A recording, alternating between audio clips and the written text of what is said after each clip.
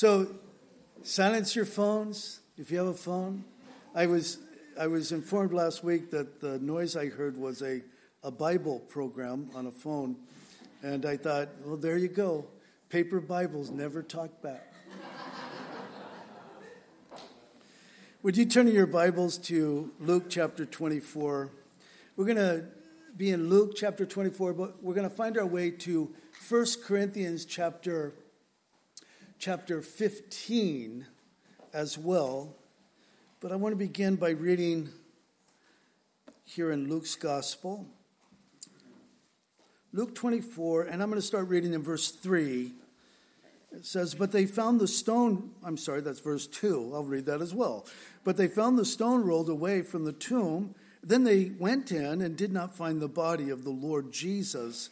And it happened, as they were greatly perplexed about this, that behold, two men stood by them in shining garments. Then, as they were afraid, bowed their faces to the earth. They said to them, so the angel said to the women, why do you seek the living among the dead? He's not here, he is risen. Remember, by the way, in the Bible, remember, that word remember, the equivalent, the Hebrew, the Greek equivalent to that word is used about 150 times. Remember, remember, remember. He says, remember how he spoke to you when he was still in Galilee, saying, the Son of Man must be delivered into the hands of sinful men and be crucified, and on the third day rise again. And they remembered his words. And then same chapter, verse 44.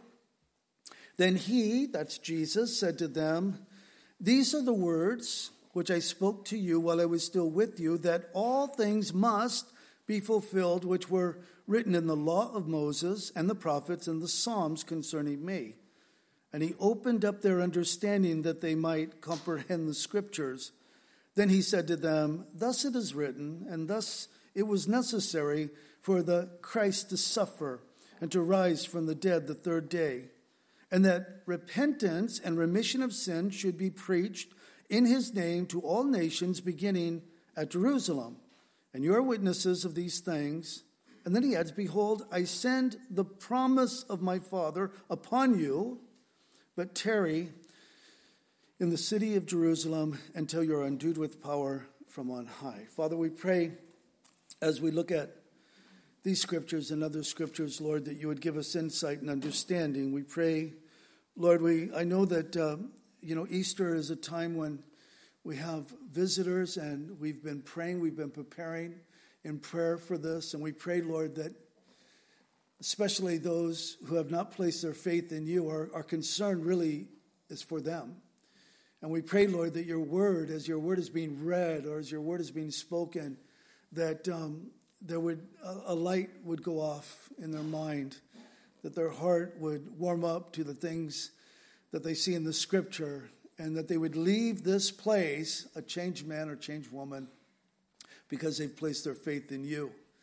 And so, Lord, we pray. We know that the enemy would love to distract. We just pray that there would not be any distractions. And we pray, Lord, that now you would teach us by your Spirit. In Jesus' name, amen.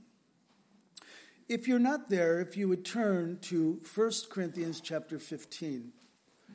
1 Corinthians chapter 15 is a chapter that is dedicated to one theme. The theme is the resurrection of the dead. So chapter 15 of 1 Corinthians, dedicated to that. Now, we know that when the scripture was written, it wasn't written with verses or chapters. All of that was added later for our benefit. But Paul, of course, as if you're familiar with his writings to the Corinthians, we understand that he wrote actually 3 letters. We have 2 of the letters. And he was addressing errors in the church. There were a lot of errors in the church at Corinth. There were a lot of things that they didn't get right. They were confused about a lot of issues. They were concerned about or confused about who to follow. They were into sectarianism. I'm of Cephas and I'm of Paul and I'm of Jesus. And so Paul kind of sets them straight on that. They were wrong when it came to grace in their church, well, we got a man in our fellowship, and he's got this relationship with his father's wife, his stepmom. And we're okay with that because we have so much grace here, anything goes. And so Paul had to address that and say, no, that doesn't go. That's got to go. He's got to go. You got to deal with this thing, deal with it before I get there. And so they did. They got spiritual gifts wrong. They were majoring on certain gifts and minoring on other gifts, and they just needed insight and understanding on that. And so Paul gave them insight and understanding on that. They couldn't get communion right. They would come together and they would have their love feast. And at their love feast, apparently, people were piling up food on their plates, not considering the line behind them of people that haven't eaten yet. And they were drinking, and people were being gluttons and drunks in the services, their love feast. He says, you guys don't have this right. So there were a lot of things they didn't get right. And apparently, there were those in Corinth. Now, this is decades after the resurrection of Jesus Christ. And they did not believe in the resurrection. So you wonder, how is that possible? How can you, excuse me for one moment. I hope I drank out of that. You always get nervous when you open a bottle and there's some missing. If I croak, I was assassinated. Anyway. But as you look at Paul's argument, as he just kind of lays out his argument, in fact, let me give you just a sampling of this. You can kind of follow along. But in 1 Corinthians chapter 15, beginning in verse 12, it says, now if Christ is preached that he has been raised from the dead, how do some among you say that there is no resurrection of the dead? I want you to note, as we go through this, that there are ifs, I-F, and there are thens, T-H-E-N. So if, then. If this isn't a reality, then this isn't a reality. Again, verse 13, look what it says. But if there is no resurrection of the dead, then Christ is not risen. Look at verse 14. And if Christ is not risen, then our preaching is empty, and so is your faith is empty. And then verse 16. For if the dead do not rise, then Christ is not risen. He keeps driving that point home. Listen, you can't have it both ways. You can't have Jesus resurrected, but no resurrection following that. And then verses 17 and 18. And if Christ is not risen, your faith is futile, and you're still in your sins, then also those who have fallen asleep in Christ have perished. So memorial services, we call them, for those of us that have placed our faith in Christ, we call them many times memorial service or a celebration of life. We come together, we remember, and we're remembering with joy in our heart, though we sorrow because we miss the ones who have, died, who have gone on to be with the Lord. But we know that. We have the faith that they've gone on to be with the Lord. But Paul says, listen, if there's no resurrection, those who have fallen asleep, those who have died in Christ, they've perished. They're gone. And then verse 19, if in this life only we have hope in Christ, then we of all men are the most pitiful. And that's what it comes down to. The resurrection is, the deal breaker. No resurrection, no gospel. No resurrection, no salvation. No resurrection, no hope. You can't, and there are people who approach the scripture and say, yeah, I believe this, I believe that. Jesus was a great master. Jesus was this. That's a lie. Don't listen to people like that. They're deceivers. They're heretics. Every church has heretics. You don't want to be one of them. Jesus came, he lived, he was put to death. I mean, he didn't die of cancer or something like that. He was put to death. He was in the grave for 3 days. On the third day, he rose again, just as Jesus said, and then he was resurrected. After he was resurrected, he was seen by many people. In fact, Paul tells us that he was seen by over 500 people at one time. And at the writing of this letter, this first epistle, Paul says, and many of them are still alive. They're still with us. So they could testify to the fact that they saw the resurrected Jesus. And so Paul goes through the whole thing. He says, listen, we know that he was killed. We know how he was killed. He didn't go into a coma and wake up, in the coolness of remember the Passover plot? Many of you probably don't remember that. It was a little paperback book. People are crazy. I got to tell you, people are absolutely crazy. We have the canon of Scripture, and you should research how we got our canon of Scripture, the 66 books of the Bible that we have. You should research that. Because there are some people that build whole doctrines around books or teachers, and it's so faulty. In 1969, the Passover plot, it was a little paperback book, and it came up with all these theories. It was kind of like the Da Vinci Code, of our day. And a lot of people bought into that lie. But Paul is saying, listen, if the dead do not rise, then Christ is not risen. In essence, he's saying, if there is no resurrection, then the apostles are liars, because they testify to the fact that he's risen. If there is no resurrection of the dead, then Jesus remains dead and unable to save. He was just a man. The resurrection is proof that he is who he claimed to be. If there is no resurrection of the dead, and this is hard for me to say as a follower of Jesus, but I need to say it to make the point. If there is no resurrection of the dead, then Jesus is a liar, because he said that he would be resurrected. See, there's no option here. It's not like he says, I might be resurrected. If I'm not resurrected, still believe in me. I'm a good guy, type of thing. No. If there is no resurrection of the dead, then the dead in Christ are gone forever.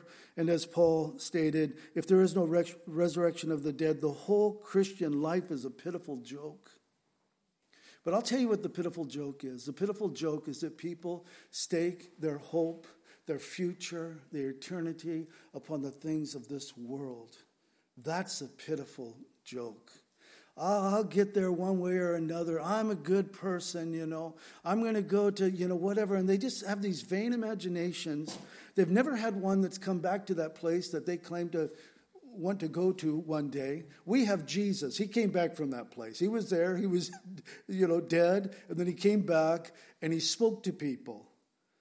And we have a, insider when it comes to death and life and resurrection. The Apostle Paul, when he was writing to the Corinthians, if you drop back to verse 1 of chapter 15, look what he wrote. He says, "Moreover, brethren, I declare to you the gospel, which I preached to you, which also you received, in which you stand, by which also you are saved." And then there's that if again. "If you hold fast that word which I preached to you, unless you believed in vain.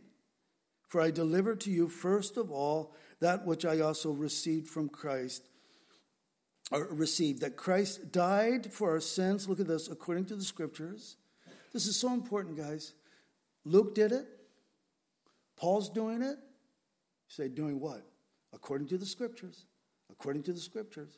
See, guys, our faith is not based upon, it's not in a vacuum. It's based upon what was written. It's based upon what was spoken in times past.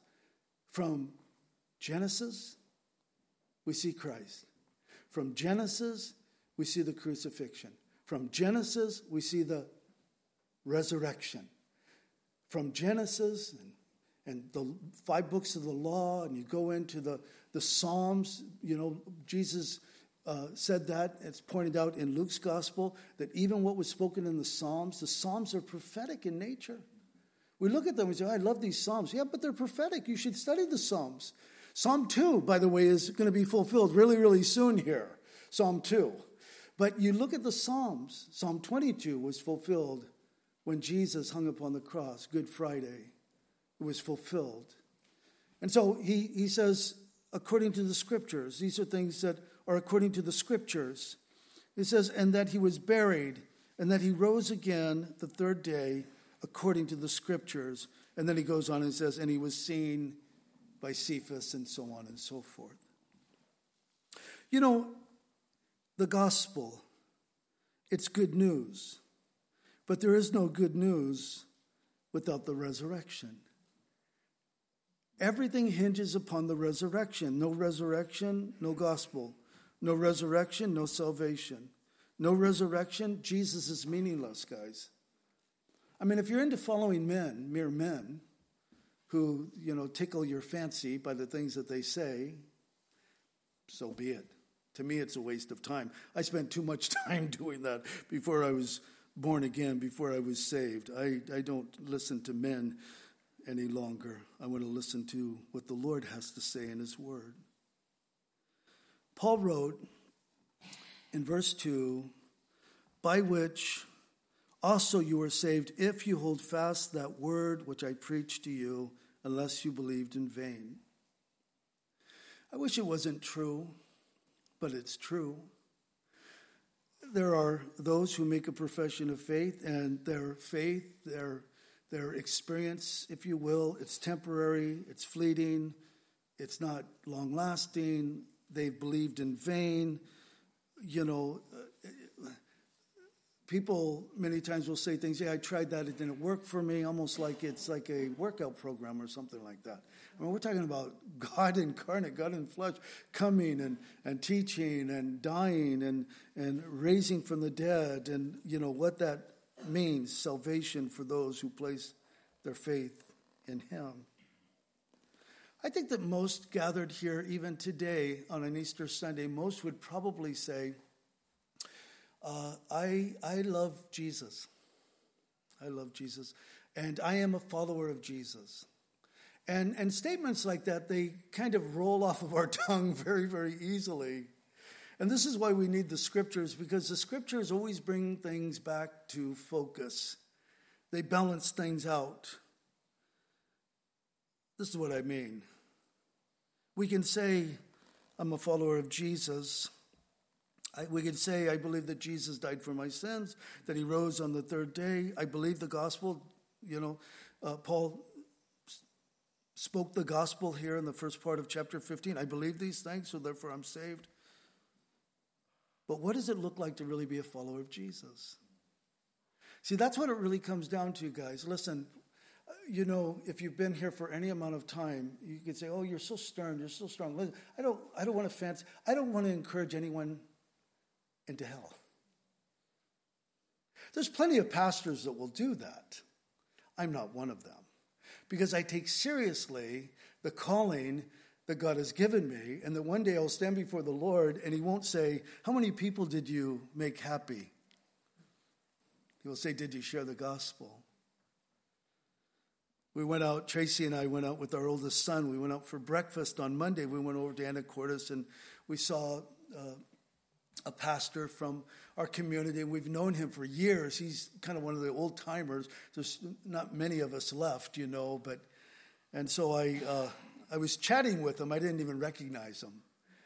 We were standing side by side waiting to get in line, old men waiting in line to get into the bathroom. And we're chatting, and I didn't recognize him. We go back to our tables, and then my son said, Dad, you know who that is? And I said, I thought that was him. I said, he looks so old. And he said, he probably thinks the same thing about you, Dad. Anyway, when they got up to leave, I said, I'm so sorry, I didn't recognize you. He said, I don't recognize you. Who are you? And, of course, sometimes we recognize people by name more than by sight. And he said, what are you doing? And I said, still at Calvary. He goes, boy, you've been there a long time. He said, yeah, no one else will have us, But he asked a question, and he said, are the people happy? And I laughed, and I said, I never ask. Why would I ask if people are happy? That's not my calling to make people happy. He says, I'm retiring. This is my Sunday, last Sunday is at the end of this month. And maybe he's burnt out because people aren't happy. I don't care if you're happy. I want you to be holy. I want you to be saved. I want you to place your faith in Christ. And that's why we need to look at these things, It's by faith alone in the finished work of Christ alone. That's the gospel. That's what salvation is. But listen, salvation is going to look a certain way. It's going to affect your life in a way. In fact, Paul, we're still there in 1 Corinthians. Look at verse 9. Chapter 15, verse 9. For I am the least of the apostles, he says, who am not worthy to be called an apostle, and this is why, because I persecuted the church of God. Paul never got over that. He never got over the fact that he persecuted the church of God. But look at verse 15. I love this. He didn't wallow in his misery. He didn't say, oh, woe is me. I'm such a wretched man. I'm going to go hide in a cave somewhere. No, he didn't do that. Look at what it says. But by the grace of God, I am what I am, and his grace toward me, look at this, was not in vain, but I labored more abundantly than they all, yet not I, but the grace of God, which was with me. You say, well, was he boasting? I don't think he was boasting. He was simply declaring something. He was declaring, first of all, in essence, I don't deserve salvation. I persecuted the church of God. But then again, no one deserves salvation. If you pray, don't ever pray, Lord, give me what I deserve. Don't ever pray a prayer like that. You don't want to pray that, you know. You want to pray, mercy, Lord, mercy, you know. Your mercies are new every morning, Lord. Deal with me according to your mercy, not according to what I deserve. But he also states, in essence, that, you know, I'm saved by faith in Christ. It's his grace. It's not merited. I couldn't merit his salvation in any way. But now as a saved person, my salvation, this new life that I've received from Christ Jesus, this salvation that I've received from the Lord, it's not just an add-on to my life. And here lies the problem with many modern-day Christians, especially in our country, in the West, because it is so easy to be a Christian. It is so easy to be a Christian. I mean, we think we're being persecuted when someone says something, you know, about, you know, just something minor. Oh, I'm being persecuted for the cause of Christ. And then you want to kind of go outside your own bubble and see how people are really being persecuted for the cause of Christ. And I'll tell you, it stops your heart when you consider what people are going through. But it's easy to be a Christian, or at least to believe that you're a Christian. And I wonder if we're not setting ourselves up for a fall, a huge fall. People will say, I believe, I believe, I believe. You know, in 1 John, we're going through 1 John on Wednesday nights. And 1 John is John's first epistle. That's why it's called 1 John. And in the opening of his epistle, he says 3 times, John does in that epistle, he says, if we say, if we say, if we say. Chapter 1. And then chapter 2, he says 3 times, he who says, he who says, he who says. I hope I'm whetting your appetite to look at the text, not now, but later, so that you'll see where I'm going. He says, if we say, he says, he who says, but then he also wrote, but if we walk. And he wrote, if we confess. And he wrote, but whoever keeps his word. The point is, words are cheap if they're not backed up by action. And Paul, as he's writing, you know, to them about resurrection and the importance of resurrection and how it doesn't affect your life just when you're dead. You know, well, I guess I have resurrection to look forward to. It affects your life now while you're living. The resurrection of Jesus Christ. I think it's interesting to note that in the 4 gospel accounts alone, the word if is found 574 times. And whenever the word if is used by Jesus, that Jesus never places the if on God's side. It's always on man's side. Let me give you just a sampling. John 13:35. By this, all will know that you are my disciples if you have love one for another. So he says, listen, you could yakety yak. You could say it. But here's the proof. Do you have love for your brothers and sisters in Christ? Because that's what people will notice. They're not going to notice, you know, they're not going to pay attention to this if there's not this love between you. Another thing Jesus said, John 15:14, you're my friends if you do whatever I command you. Could you imagine anyone else saying that? You wouldn't want to be their friend. You know, I want to be your friend, but you got to do everything I do. That's my truck. Now give me the truck. I command you, you know. You go, This is a good friendship. But when we're talking about the Lord, of course, it's a different level altogether. Here's one more, just one more. There's so many of them. John 8:31. If you abide in my word, you are my disciples indeed. We have that painted on the wall down in the cafe. I love that verse. If you abide in my word, you are my disciples indeed. See, those conditions. You say, what's your point, Dan? My point is this. You're here. It's Easter Sunday. We're so glad you're here. We are so happy that you're here. But the fact of the matter is that many of you will not return to a church probably until next Christmas or Easter. And things are getting serious. And if you haven't been paying attention to what's happening in our world, it's time to wake up. Things have radically changed in the past 2 years, and things are going the direction. Listen. We've seen it concerning the resurrection. As the scriptures say, as the scriptures declare. Things are going precisely as the scriptures said that they would go. Paul wrote in verse 3, same chapter, for I delivered to you, first of all, that which I also received, that Christ died for our sins according to the scriptures. He wants his readers to understand it was the sinless Son of God who took our punishment upon himself, our sins, the punishment for our sins upon himself. Now, I don't know if you have siblings, but sometimes siblings, you ever take one for the bro, for the brother, for the sister? Not too many siblings would say, I'll take this one for you, But Jesus, he is the sinless one. You think of, the scripture says, 2 Corinthians chapter 5, verse 21, he, Father, made him, Jesus, who knew no sin, to be sin for us. For what reason?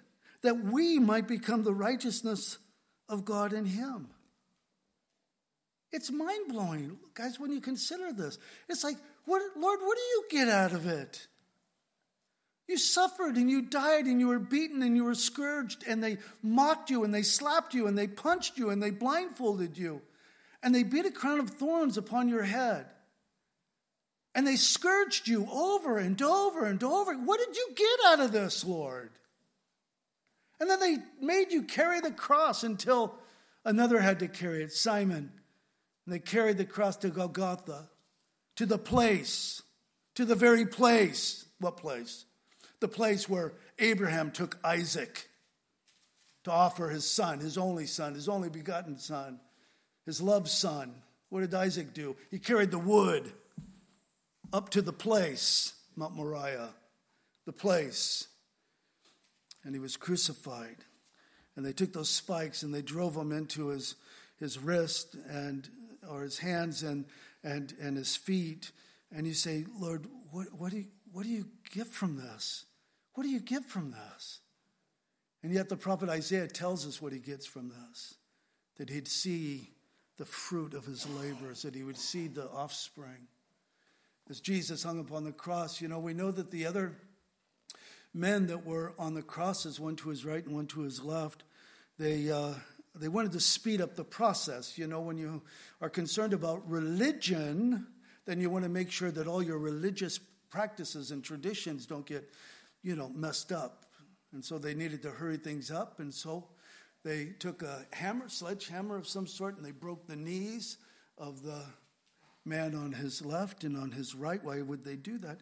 Well, because as you're hanging, you have to go. And if you can't lift your body up any longer, your chest cavity, you're in constriction, you're not getting the air, and in essence, they're suffocating to death. But when they came to Jesus, remember, he had already gone. He said, it is finished. What was finished? Well, the reason I came. It is finished. It is finished, the redemption for the sins of the world. It is finished. There's nothing we could add to it. All we could do is receive it, and we should receive it. And if you haven't received it, you need to receive it because Jesus is coming back. You could scoff at it, but if you scoff at it, you need to understand that you're fulfilling Bible prophecy because the Bible says the scoffers will come in the last days. We're in the last days, so if you want to scoff, you're fulfilling Bible prophecy. But I suggest that you don't scoff.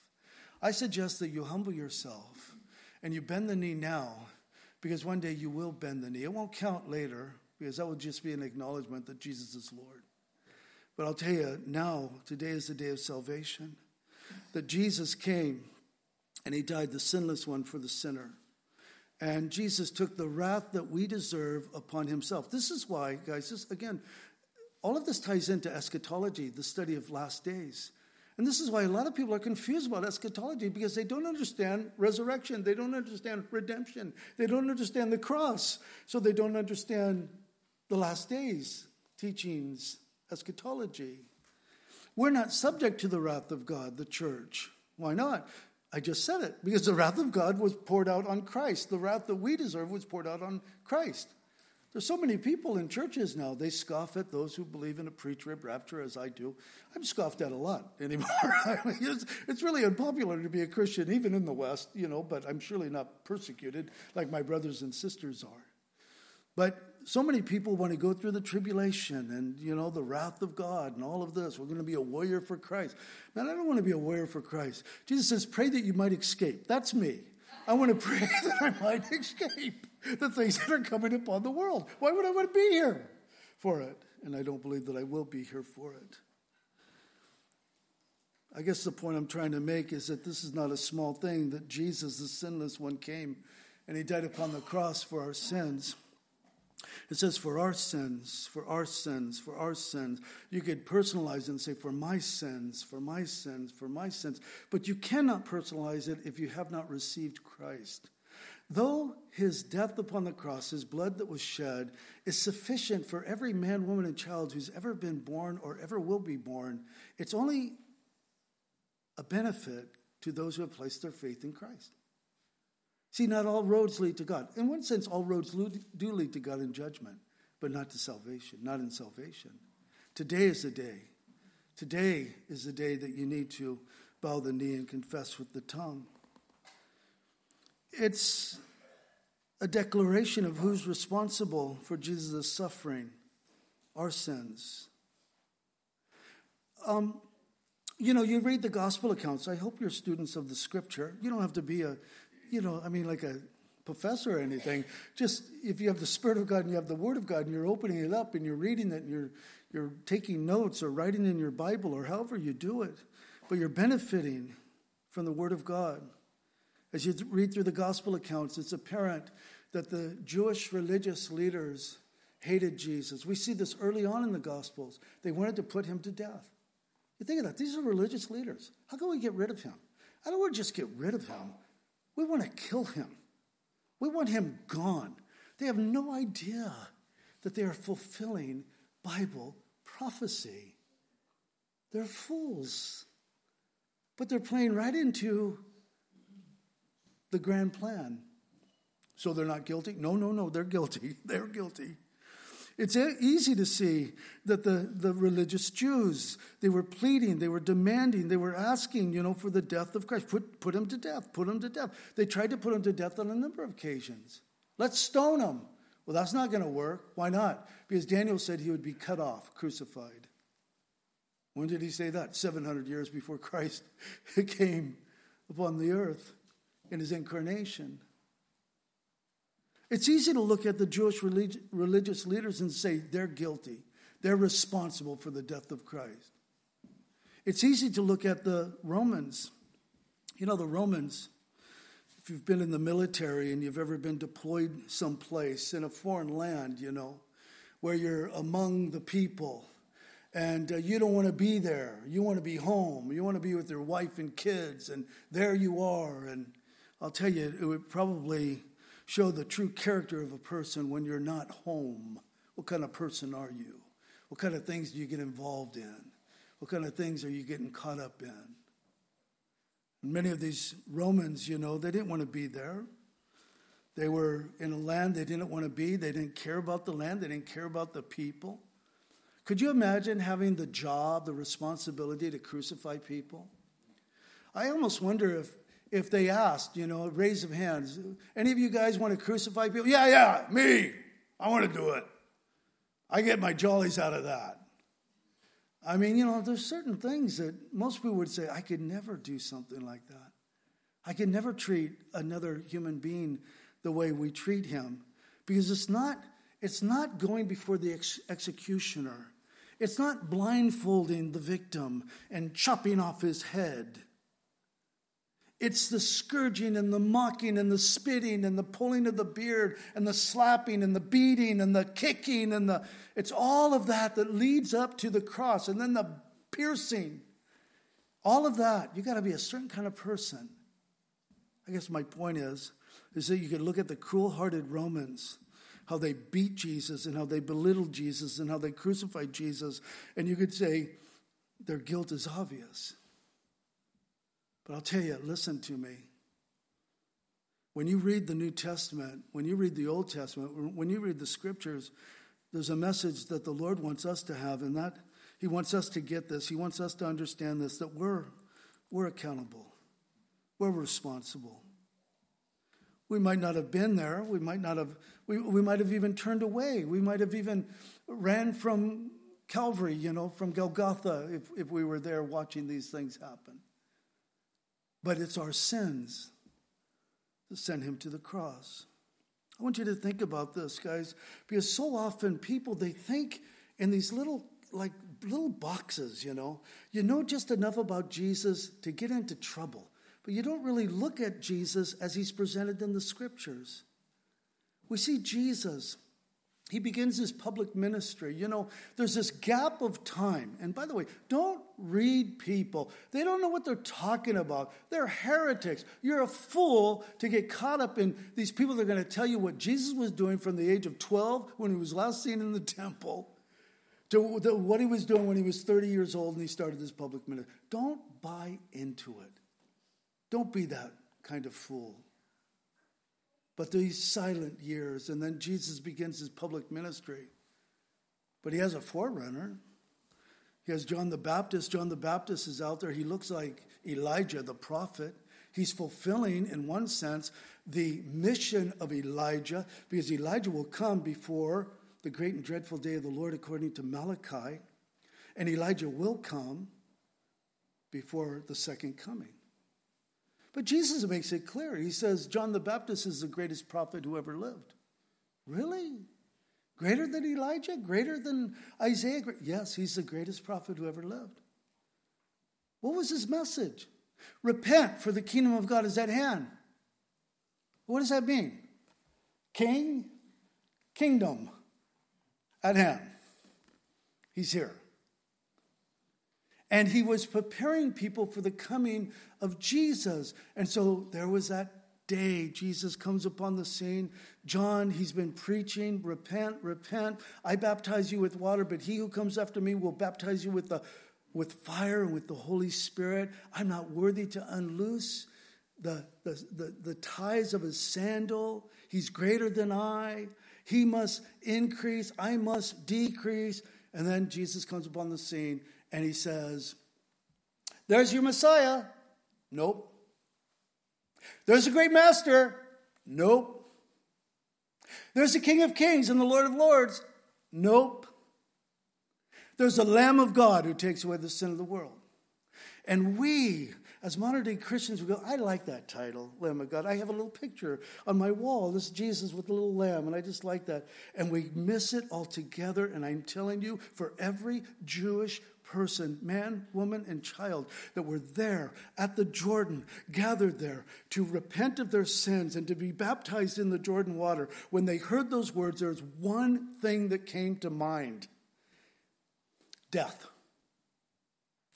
And they probably were so confused. Not probably. They were so confused. They look and they see a man and they say, Lamb of God who takes away the sin of the world. The point is that John was declaring it at the beginning of Jesus' public ministry. It's not a mistake. This is why he's come. He's come to die and to be resurrected and to ascend and he ever lives to make intercession for us. If you're a follower of Christ, you have Jesus interceding for you. That means he prays for us. If you're not a believer, you don't have that benefit. You say, well, I don't like this. Man, you're presenting kind of like a, haves and have-nots. Here's the thing, guys. Everyone could be a have. No one's excluded. The only people that are excluded are people who say, what a joke. And here's the sad fact of the matter. Jesus is coming. Jesus is coming. You could scoff at it all you want. Jesus is coming. I'm surprised we're still here, to be honest. Jesus is coming. And there's going to be this awakening. There's going to be this awareness. There's going to be a morning or an evening or the middle of the day, wherever you're at on planet Earth, and you're going to realize things are going just as he said, just as the scriptures said, not as any man has said. And why did I scoff when I had opportunity to believe? If you haven't placed your faith in Christ, surrender your life to Christ. If you've placed your faith in Christ, it's high time to awake out of your slumber and to live for Christ. Guys, you have to live for Christ. You have to live for Christ. Jesus is not an add-on. If he's an add-on, he's not your Savior. He's either your life or he's not. You say, that's your opinion. That's my opinion. But check it out. Prove me wrong. Prove others that say that. I'm not the only person that says this. You have people in your life that are saying the same thing. Prove them wrong. But you cannot prove them wrong by some fool on YouTube. Prove them wrong by the scriptures. Prove them wrong by the scriptures. Prove me wrong by the scriptures. Look at the scriptures and show me that everyone is saved and all good people and puppy dogs go to heaven. And we can just go on living our lives any way we choose, and there is no day of reckoning, and there is, because I'm telling you, that is a lie from the devil. And this is why people are ill-equipped. And this is why people in our generation are so numb to the message of the gospel, and they reject it because they say, this cannot be true. It's too narrow. It's too narrow. And yet Jesus himself said, narrow is the road, narrow is the gate. See, again, if we just simply looked at the scriptures, you know what happens when you read the scriptures? It's like confirmation after confirmation after confirmation. You remember. I read this here. I see this here. And you see this wonderful, you got to live for him.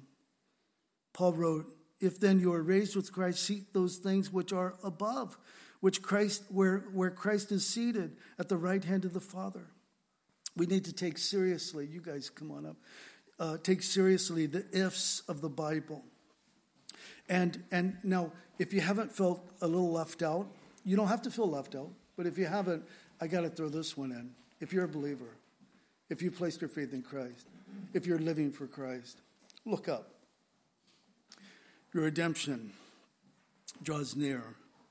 Same chapter 15, 1 Corinthians. Now this I say, brethren, by that flesh and blood cannot inherit the kingdom of God, nor does corruption inherit incorruption. Behold, I tell you a mystery. Paul says, oh, I don't believe that. Listen, I'm just reading scripture. Believe what you want. I tell you a mystery. You should be familiar, Bible students, with mystery in the New Testament. There's quite a few of them, aren't there? They're things that were known in the Old Testament but are now revealed in Christ Jesus. The mystery has been revealed in Christ Jesus. I feel like a rabbit out of my head. But it's been revealed. It says, behold, I tell you a mystery. We shall not all sleep or die, but we shall be changed in a moment, in the twinkling of an eye, at the last trump. For the dead in Christ will sound, for the last trump, for the trump will sound, and the dead in Christ will be raised incorruptible. Guys, listen. Paul said the exact same thing in 1 Thessalonians chapter 4. Same order of events. What happens first? First, resurrection. Of what? The dead. Those who have placed their faith in Christ.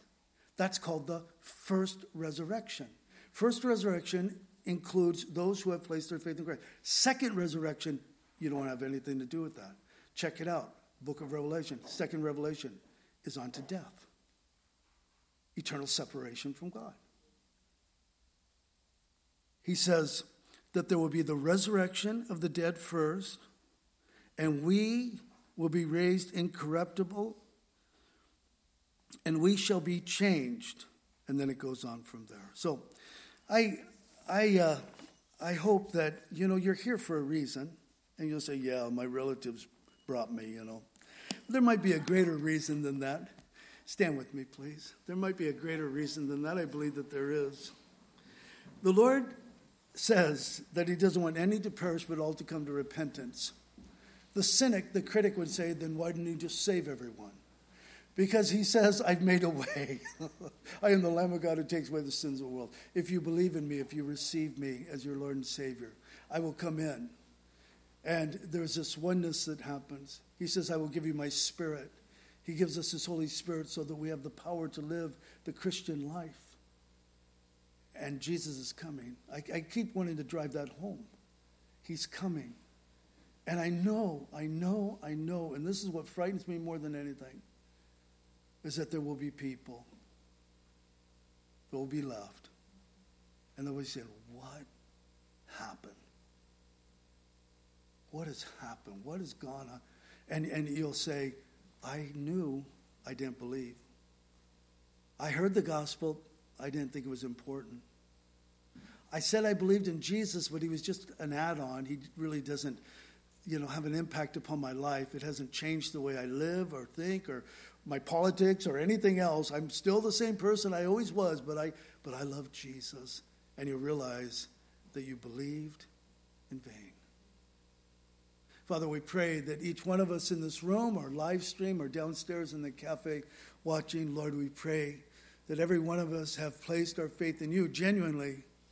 Lord, I think of the brother we prayed with at the last service, Lord. And he came up and he said, I wandered in here a few months ago.